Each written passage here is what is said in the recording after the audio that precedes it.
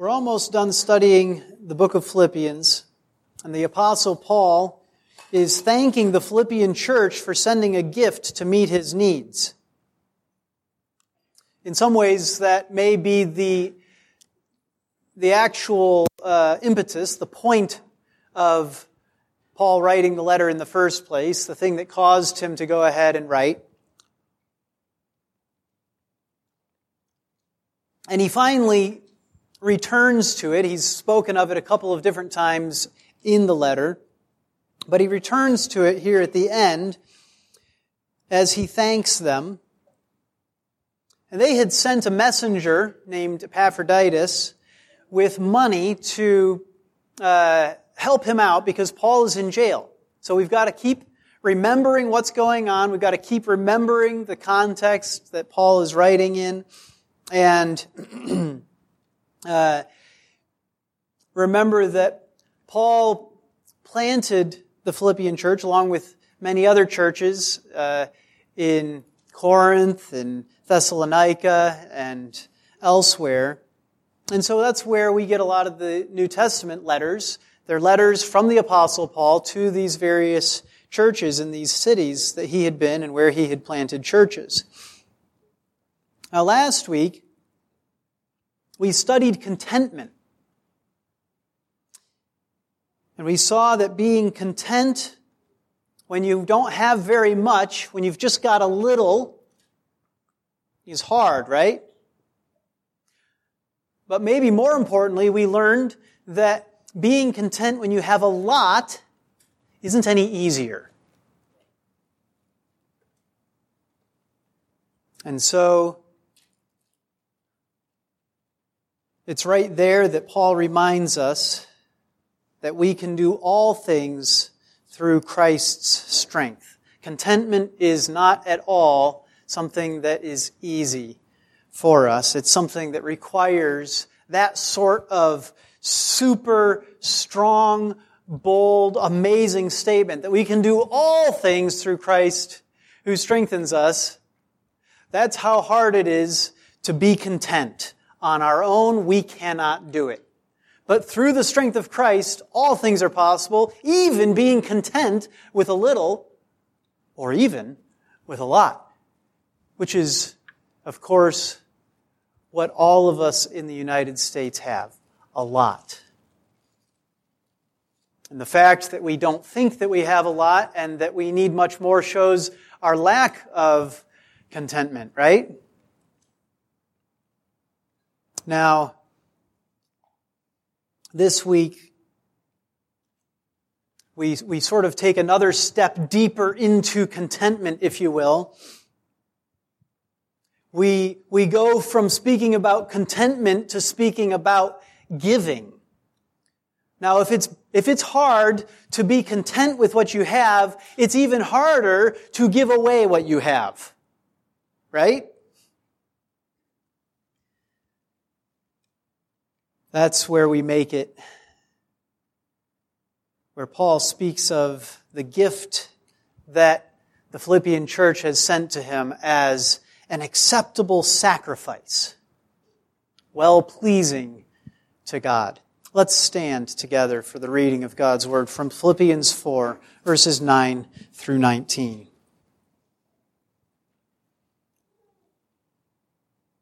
The things you have learned and received and heard and seen in me, practice these things, and the God of peace will be with you. But I rejoiced in the Lord greatly that now at last you have revived your concern for me. Indeed, you were concerned before, but you lacked opportunity. Not that I speak from want, for I have learned to be content in whatever circumstances I am. I know how to get along with humble means, and I also know how to live in prosperity. In any and every circumstance, I have learned the secret of being filled and going hungry, both of having abundance and suffering need. I can do all things through Him who strengthens me. Nevertheless, you have done well to share with me in my affliction. You yourselves also know, Philippians, that at the first preaching of the gospel after I left Macedonia, no church shared with me in the matter of giving and receiving, but you alone. For even in Thessalonica, you sent a gift more than once for my needs. Not that I seek the gift itself, but I seek for the profit which increases to your account. But I have received everything in full and have an abundance. I am amply supplied, having received from Epaphroditus what you have sent, a fragrant aroma, an acceptable sacrifice, well-pleasing to God. And my God will supply all your needs according to His riches in glory in Christ Jesus. Now, to our God and Father be the glory forever and ever. Amen. You may be seated.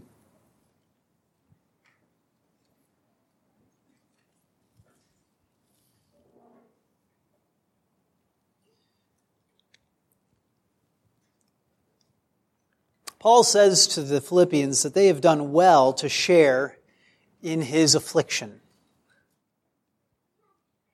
They have done well to share in his affliction. Now, the words "with me" are supplied by the translators there, and so it shows you that when he says to share, there's an element of meaning that they have given to him. But there's also an element here when he says that they have done well to share with him in his affliction, that they themselves are taking on his affliction and sharing it by taking it for themselves. So there's two meanings here that you're really seeing coming out, and that we have to recognize both sides of that by sharing with him financially in his financial need.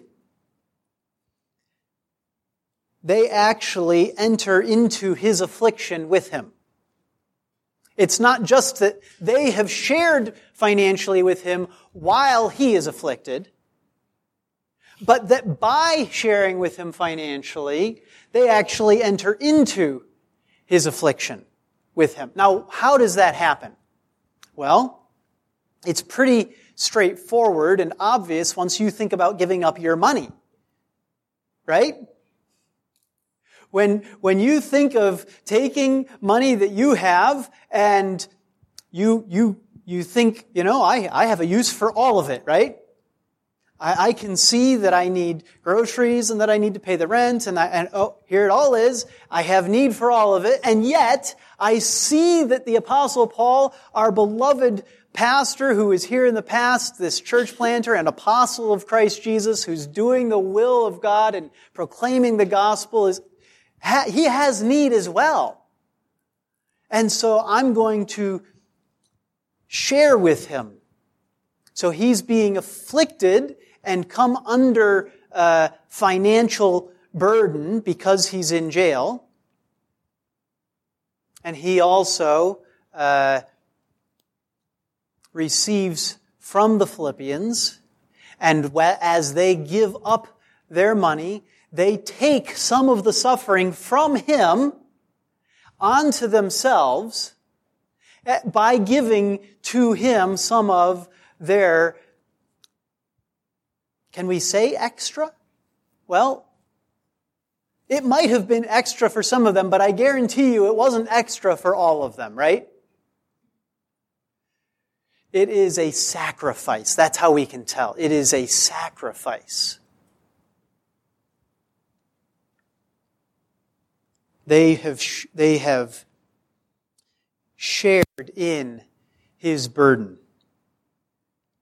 because they have taken some of that burden onto themselves. Now, they had also shared with him in the past in a way that other churches had not, even helping meet his needs while he was ministering in other cities. You think of the book of Thessalonians and you realize there was a church in Thessalonica eventually, right? And yet even while he was in Thessalonica, the Philippians were supporting him. He had left Macedonia, where the city of Philippi was.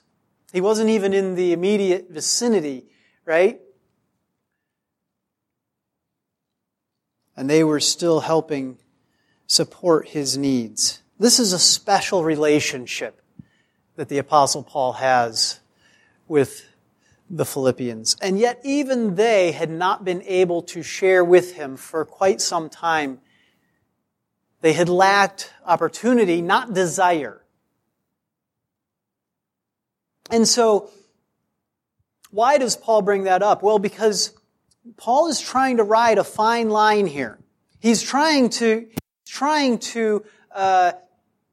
thank them without making it seem as though he couldn't have survived without them, and he's absolutely, needs more.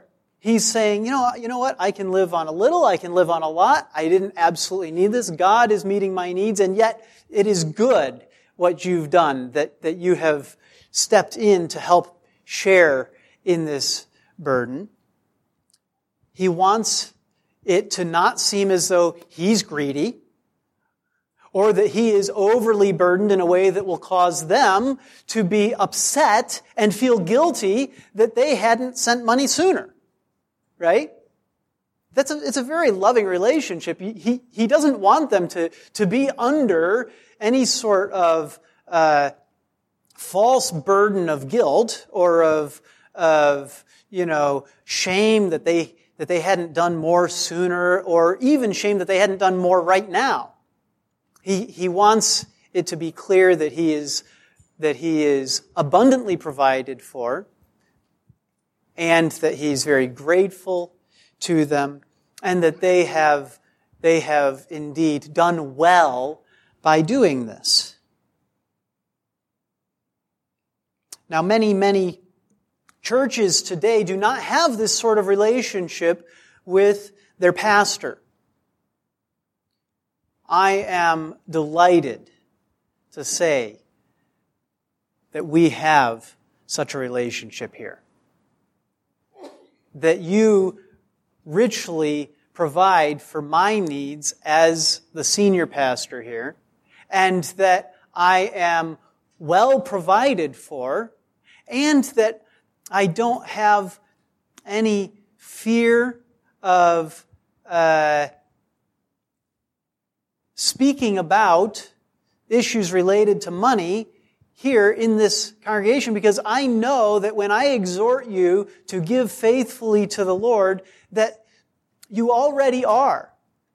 That you desire, and you've demonstrated to me and to my family and to others in a marvelous way such a loving, caring relationship and desire to make sure that there is no suffering of need. That's a beautiful thing, and I am glad that I can testify to that right now, even among guests. It's a sweet thing. And like I said, there are many churches where money and the pay of the pastor is a source of endless conflict, not to mention tension. And much jealousy and recrimination, and very little of peace and contentment and joy in the sharing, and instead a nasty obligation being fulfilled. What a sad thing to see that play out. And what a joy it is that we don't have that here.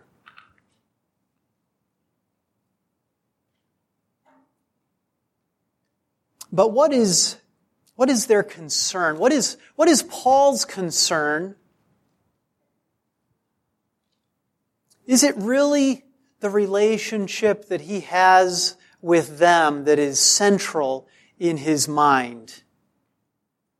There's many people who would read this or hear this kind of message very cynically and think, oh yeah, he's just trying to, he's just trying to butter them up so they'll keep giving him money.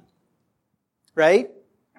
I can tell of numerous conversations that I have had and some that Paul has had as well of people who think that to be a pastor is simply not just a job, but a way of getting money from other people without doing much.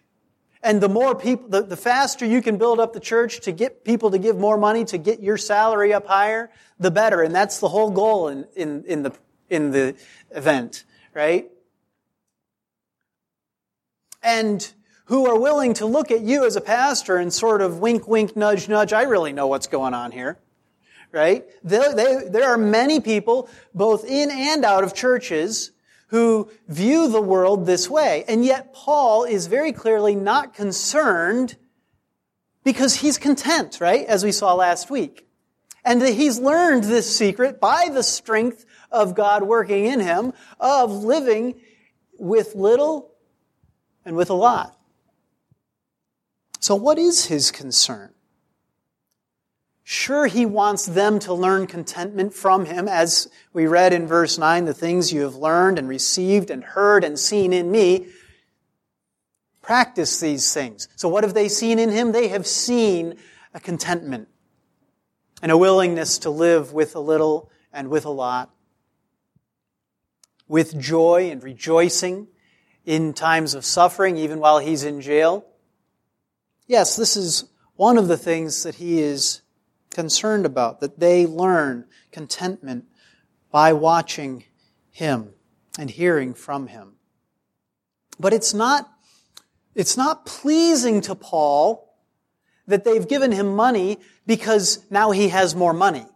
I mean, in a sense, that's good. I'm grateful for that. But the big thing is, you've benefited by giving. Now again, think about how a cynical listening is going to translate that. Right? And this is, if it helps you, this is not me speaking. This is the Apostle Paul speaking. This is God speaking in His Word. So you can't hear this now with cynicism and be like, oh, sure, yeah, it's about the benefit of the giving, the person who's giving. Right. Not unless you want to condemn the Apostle Paul and condemn God as lying in His Word about what's going on when people give.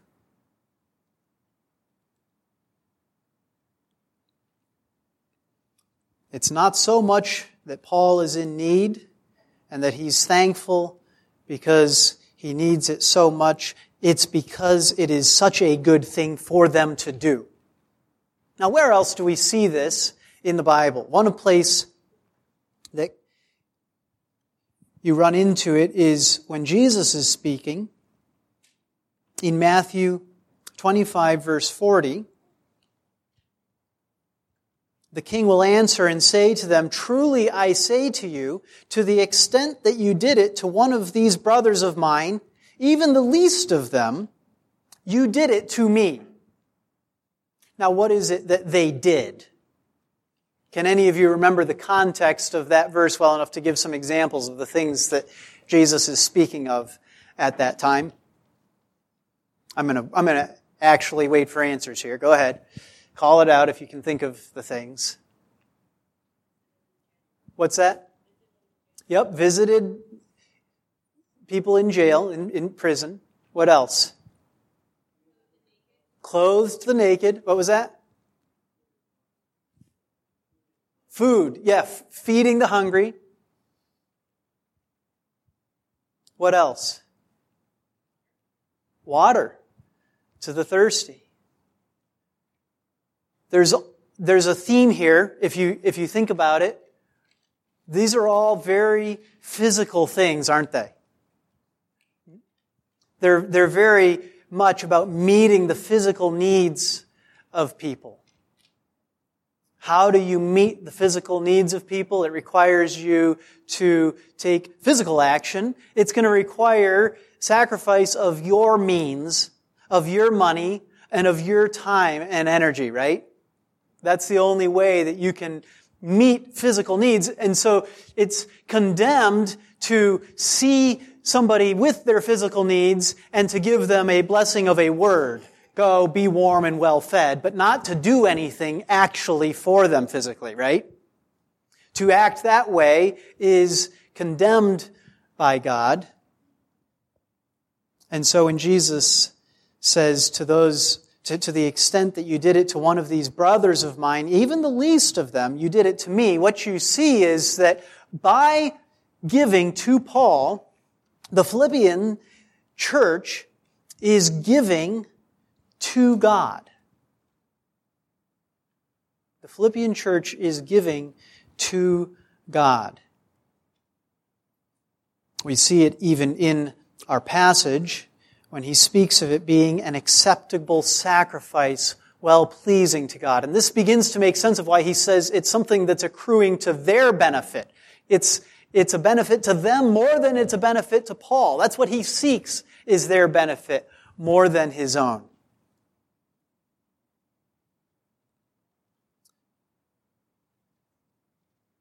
If you think of meeting the simple physical needs of those who are suffering with common needs related to our bodies,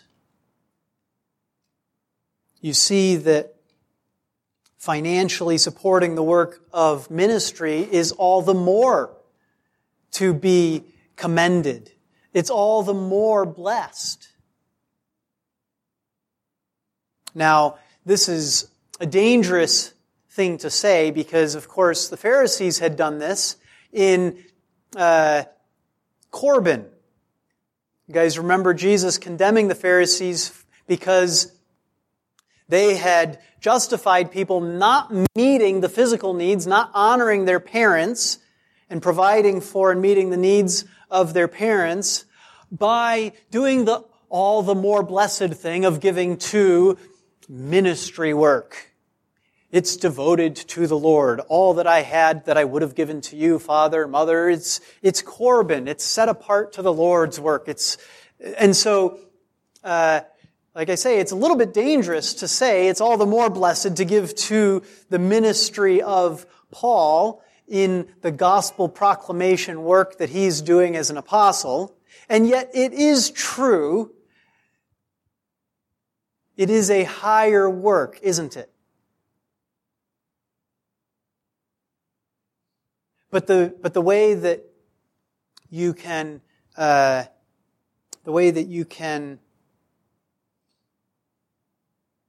avoid danger here is to remember where our first obligations lie, and not to turn aside from meeting the basic physical needs with the money that God has provided to us, but to recognize that that is itself a spiritual act of worship, a service of worship to Christ Jesus, who is our Lord. Now, if we're going to make sense of this, we're going to have to make sure we know what it does not mean when Paul speaks of this being a sacrifice. Okay? What is it for it to be a sacrifice that's pleasing to God, and what is it not that Paul is saying here?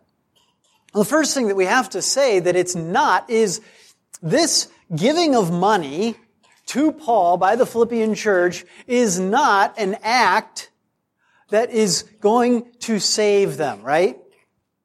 Now this we may feel like is so obvious that there's no reason why we should bother saying it. And yet it is a constant temptation for us to treat our money, to treat the physical provisions that God has given us as something that we can use to justify ourselves. This was the basis of the the problem that Martin Luther was reacting against at the time of the Reformation in the Roman Catholic Church, that he was seeing the simple people in his church and in his surrounding community, when being offered indulgences that they could pay for, they saw a financial transaction that they could engage in that would result in not just a spiritual benefit, such as simony, the buying and selling of offices, okay, but far beyond that, even to the buying of somebody's soul and removing it out of purgatory or hell into a state of grace, into heaven. Okay? Now that, we are all able to fall into that error. Okay? Don't look back at the people at the time of the Reformation and look down your noses at them and be like, oh, I don't know what was wrong with them, why they thought that way. They must have been stupid. They were no different than you and I. They faced the exact same temptations, and the temptation is to say, you know what? Living a holy life is hard. Too hard. Isn't there an easier way out of this? I've got all of this money I've been saving up. Could I just give that and make myself feel better? And the answer is yes, absolutely. You could give all that you've saved up and make yourself feel much better, but you would not have accomplished anything.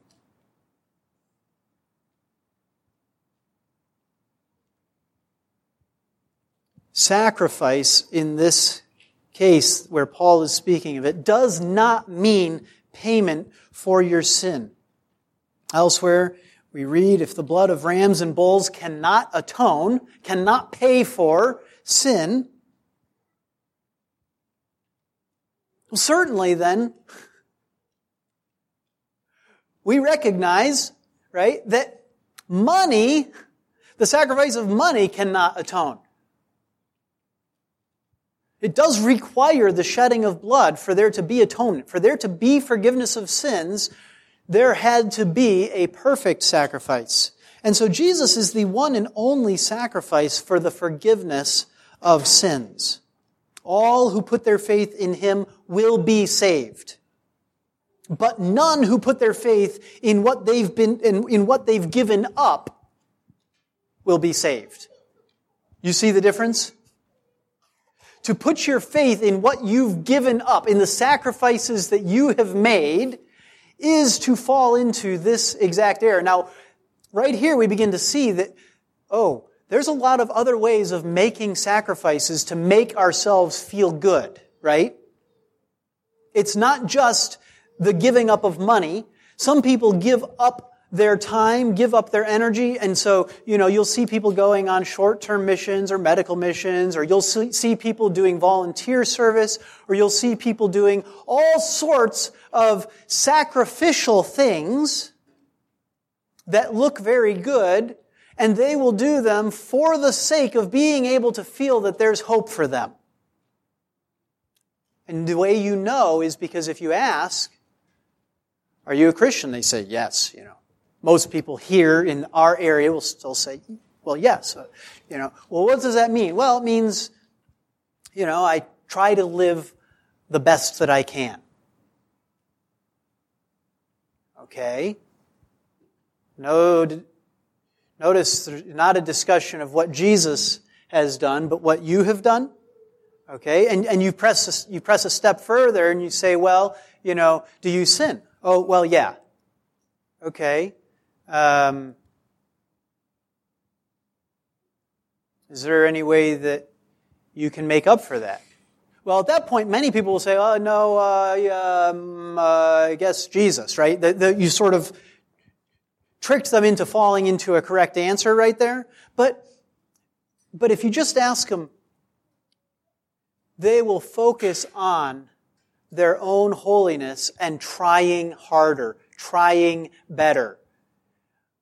as the solution to the failures of the past. Well, I guess I'm just going to have to try harder next time.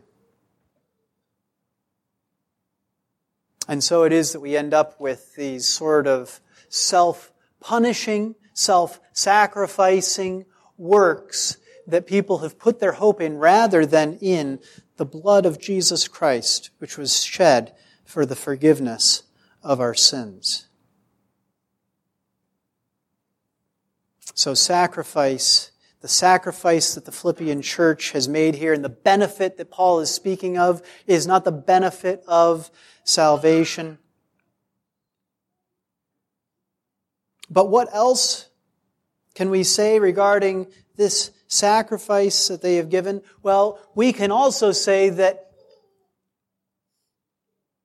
it is not of any benefit to them if they are doing it instead of obeying. Right? To obey is better than sacrifice, and to heed than the fat of rams. Better. To heed, to listen, to do what you've been told is better than to give the fat of rams. And where do we read of that? Well, we read of it at a time, of course, when a man, King Saul, is using a sacrifice to justify the fact that he had not fully obeyed what God had told him to do. And so as rich people, we often think that we can give money as a way out of uncomfortable commands. This is a very common thing. You see a need, you see that somebody has to do something, you know that what's required is love of a person, and you look at it and you think, that is going to be uncomfortable. I'm not really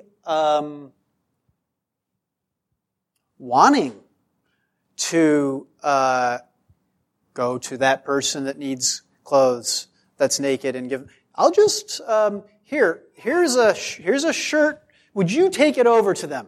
And so we pay somebody else to go do that work of clothing the naked, right?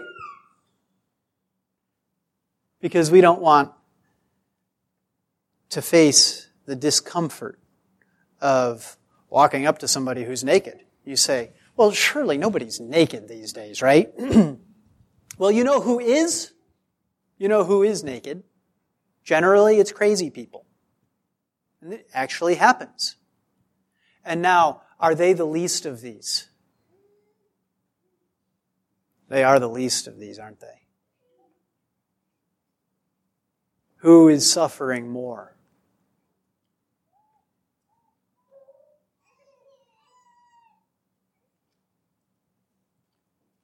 To obey is better than sacrifice. This is an entry into Paul's suffering for the Philippians. Yes, giving money can be what is required to love others. Okay? The Philippians gave money, and that was them bearing his burden with him, right? So giving money can be what is required to love others. But the bigger sacrifice that the Philippians made was giving up Epaphroditus to take the gift to Paul, who they almost lost because he was sick even to the point of death, as we read earlier in the book.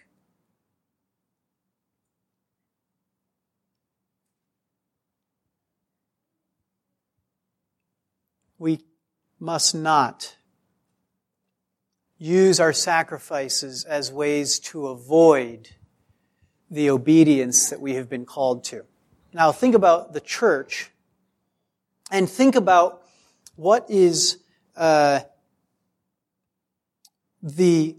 opposite end of the spectrum of conflict that I described before, where nobody wants to give money and feels like the pastor is just trying to get something from them. The opposite end of the spectrum are the people who pay the pastor generously and well so that they don't have to engage in any work of service in the church. Well, we give money so that we don't have to do this. And you will hear people making that exact statement, right?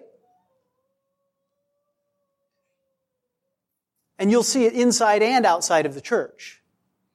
You know? Oh, I don't want to serve in the soup kitchen. We pay taxes so that I don't have to do that. Right? Oh, well, I don't want to work in the nursery. Can't we just hire somebody to do that? You see what happens is that we then, on the opposite side, are using money, using our giving of money, a sacrifice that we make, and we can make it sound very much more holy than I just did, right? But in order that we don't have to obey. But it doesn't work that way. What is this sacrifice? It is giving to God.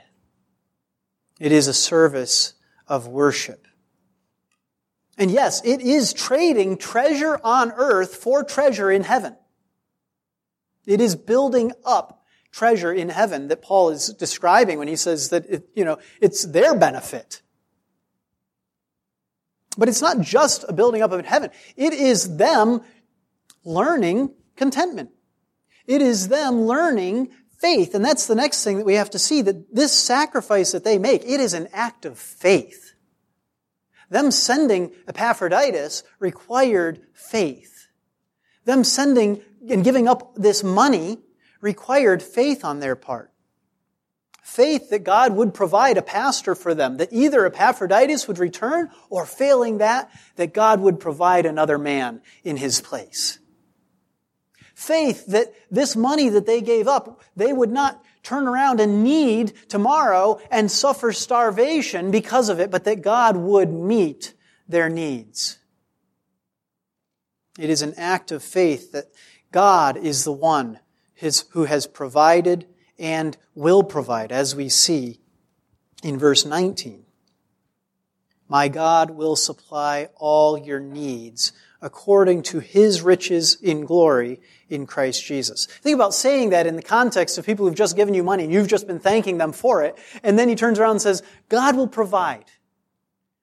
You know what he's saying there if you think about it, right? He's talking about the fact that they've given up money. Now, God will provide. God will provide. And last of all, what is this sacrifice? It is being intent on the mission of the Great Commission. The Philippians are giving money not just because they love Paul, but because they have the unity that he spoke of earlier in the book and that he urged them on to, that unity of purpose, of establishing, building, spreading the kingdom of God by making sure that the word is proclaimed. And so they knew Paul did that work. And they wanted to make sure that he could keep doing that work, even though he was in jail. And so they seek to meet his financial needs so that he will not be distracted from the work that he has been called to.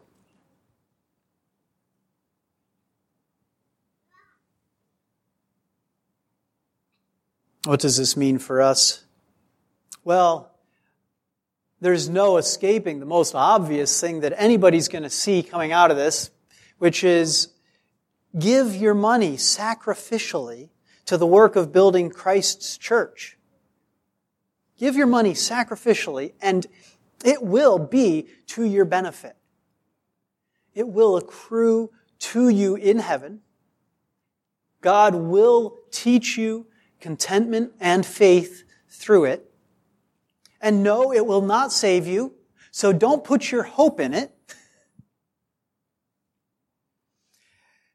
And we also learn not to give money instead of sacrificing.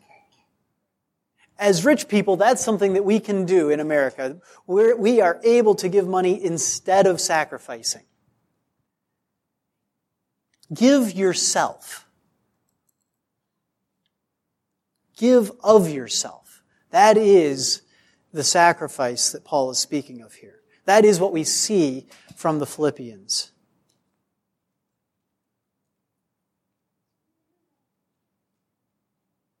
And seek not to increase my pay, not to not to worry about your financial needs, but rather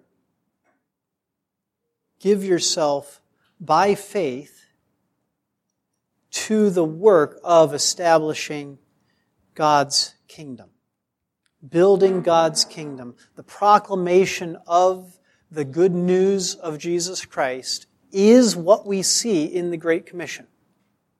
That's that proclamation work. That's what this church exists to do.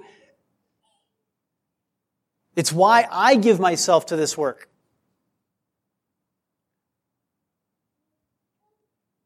If I didn't believe in that, there would be a lot easier ways of making money. I didn't become a pastor because I couldn't think of any other way to make money. There are a lot easier ways to make money, and a lot more of it. And so why am I doing it? It's not because I like feeling important either. It's because God's church, His kingdom, must be established on earth, and that is the command, the final command that He gave. Go. Preach. Teach them to obey. Baptize them. And lo, I am with you to the end of the age. That's what we are doing. That's what you are doing as you sacrifice. And all of you have given so sacrificially, not just financially, but in so many ways that I have seen. And so I praise God and I call you to continue doing it by faith, believing that, yes, God is at work as you do this. Let's pray.